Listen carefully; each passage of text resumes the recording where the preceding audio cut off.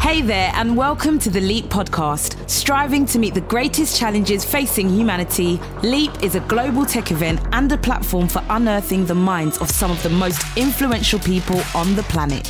Join our conversations as we explore the pivotal role technology has in reshaping our world.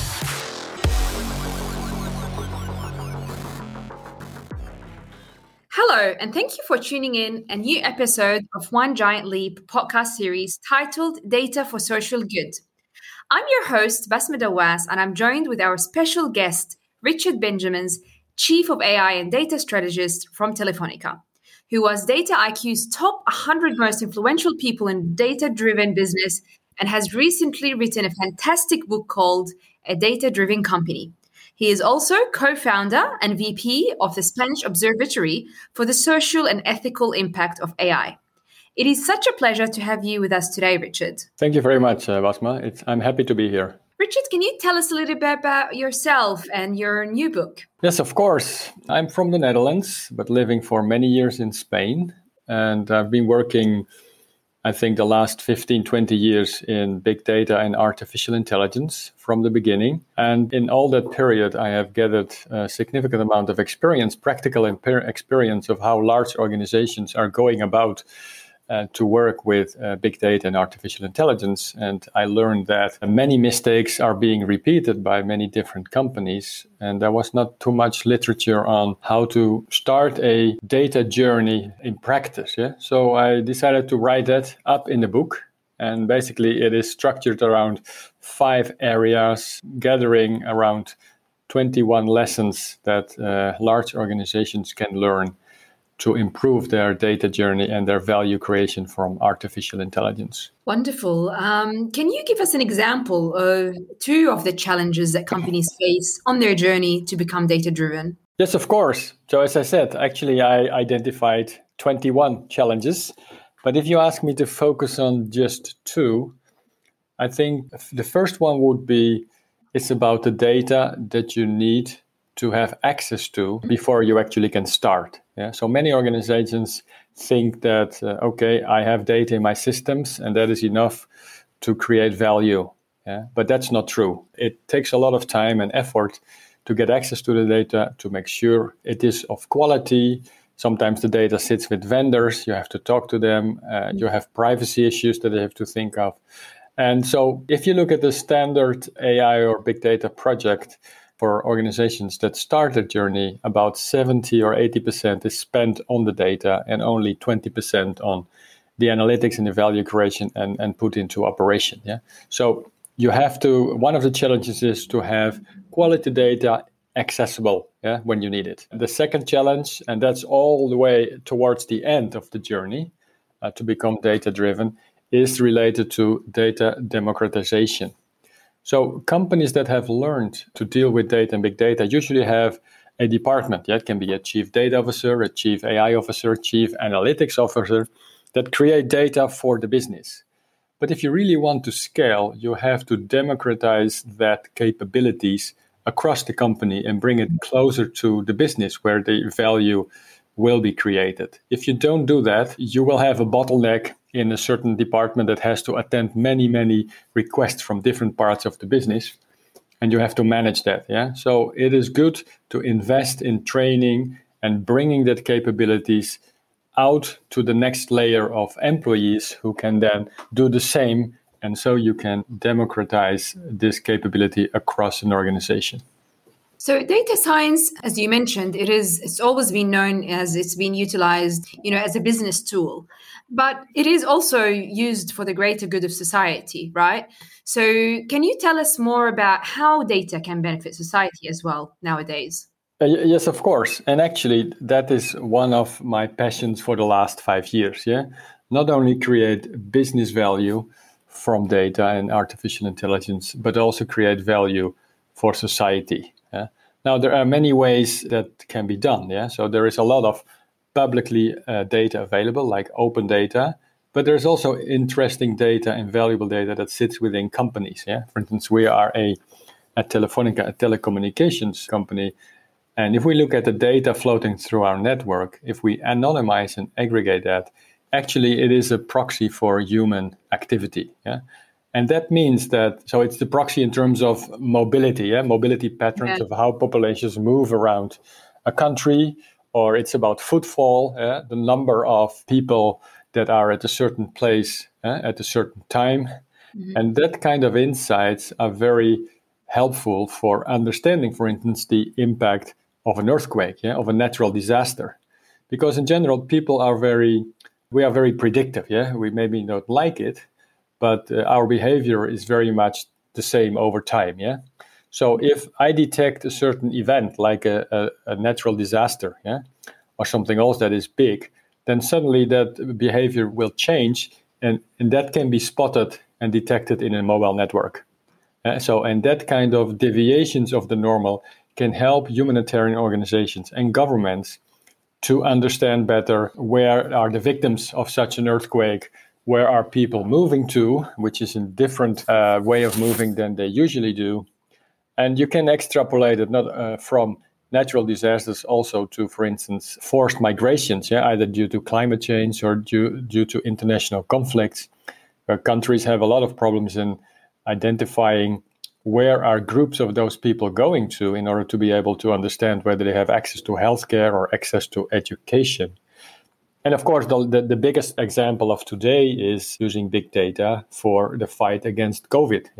And in that sense, we as Telefonica are sharing today already more than 1.5 years mobility data with the European Commission together with 17 other European operators, such that the European Commission can better understand the propagation of the virus and also the mobility patterns and the mobility restrictions that were applied to countries when the crisis was still more active.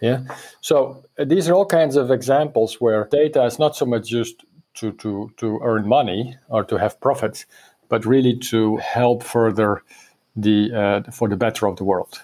So it's good that you've mentioned COVID. We cannot really ignore, not mentioning, the areas and where, data can really contribute and help with the COVID crisis. But then, were there any ethical challenges, Richard, during the COVID era about the use of data?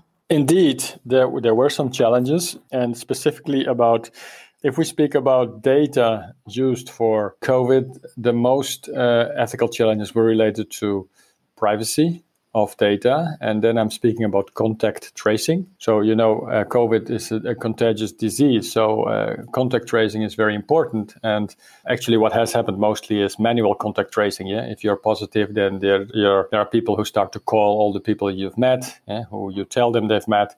And actually across the world, there were applications that could help to identify those people using Bluetooth or location, etc. Now, has been huge discussion worldwide about is such kind of use of data, personal data and sensitive data such as location, is it okay to use that for such a pandemic?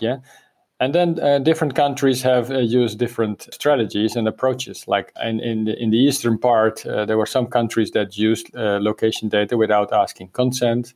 In Europe, there was no location data, but it was done with Bluetooth to preserve privacy.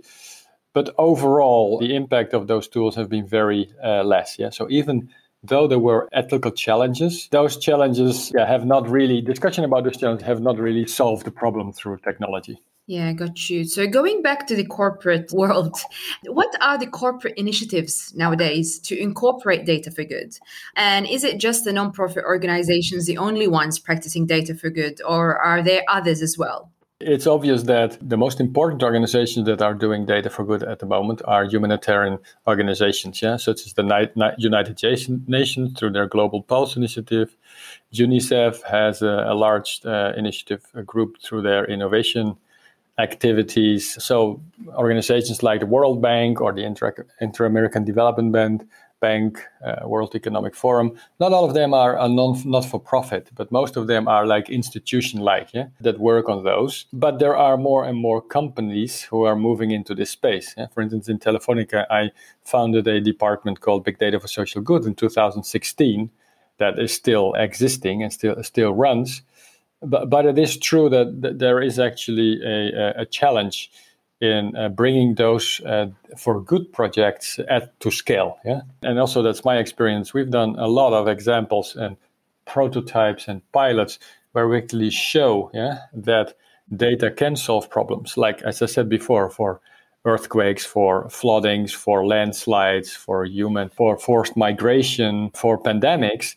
But most of those initiatives, they stop at the pilot level, just so it does demonstrate that it can solve problems. But then there is no appetite for investment from whatever organization to turn that pilot into a production system, that works every day. Something like large-scale project or something like that. So that is the current state of art. And the example that I give of the COVID data sharing with the European Commission is one of the few that actually is happening on a daily basis. But there the issue is that this is a completely pro bono activity, which means that it's very difficult to sustain over time. It's very difficult to dedicate people to it because in the end, companies have a profit objective. So it intervenes with other priorities. You can do that for a few months or so, but if it takes almost 2 years, then you have to find a sustainable model to make that happen. And that can be either through governments who have appetite to invest. It can be through philanthropists who have huge amounts of money and want to spend that money on making the world a better place. Or it can be done to, let's say, voluntary participations of large companies. So, but it's an unsolved problem how to make that happen at scale. Do you think one idea, in your opinion, would be a collaborative effort between governments and the private sectors towards data for good and what we've just mentioned? Yes, definitely. So public-private partnerships are key to make this happen. But they should be fair partnerships, and that should be a win-win-win. For everybody, a win for the government, a win for the government, a win for the people who are affected or who suffer the problem. And that is definitely what is needed. And I think there are some activities going on, and especially in Europe, they are now working on what they call a Data Act, which is a regulation for business to business and business to government data sharing, including the part for good. So that might change things moving forward. But definitely, and personally, I believe that a public-private partnership is at the core of the solution. And Richard, basically data and AI are a huge possibility. What are there also drawbacks that we need to take into account? There are drawbacks, and they basically have two types of, let's say, phases. One is simply the abuse of data or using data to do harm. So this is all criminal organizations, phishing, cyber attacks. This is done by people who have no good intentions. And given that this technology is hard and difficult to learn, but it's much more accessible, for instance, than nuclear arms. So anybody, even a very bad person, can go to university, get a degree in data science, and do this and use it for bad intentions. Now that's one area of concern, and of course this is all illegal, but still it happens a lot. And many governments are trying to act against it, but it's a kind of arms race, between the good and the bad. Now, the second part of drawback is that even if there are good intentions and people who want to reap or seize the opportunity, there still might be some negative consequences, even though they are unintended. Now, this is for example, that happened to Google with machine translation. So there was a lot of gender bias in the translations. If you started with she is a doctor and he is a nurse, you translated that to a language that doesn't have gender as such, like Turkish, then you translate it back into English, and then you get he is a doctor and she is a nurse. So you have this stereotype of gender bias in professions coming up all the time, which creates the impression that actually the translator is kind of discriminating against gender, which is not good. Now, of course, this was not an intended consequence of Google, but it still happened, and Google had to correct it. Now, those kinds of examples you see in many, many different places, often related to discrimination and bias, unintended discrimination and bias. And it's good that those things are revealed, such that companies and organizations understand that they have to work against that. And actually, it's possible to do something about that. Yeah. Then there are other questions like, for instance, what they call explainability. Yeah? This technology is very complex, but if you want to use it for important decisions that affect people's life, like a medical diagnosis or a mortgage, giving a mortgage for a house, then you have to be very careful in how that conclusion of the machine is constructed. Yeah? And people need to understand how it happened. Otherwise, it's very difficult to accept the conclusion. Yeah? Because in the end, in many of those cases, it's still a human, a person who takes the decision.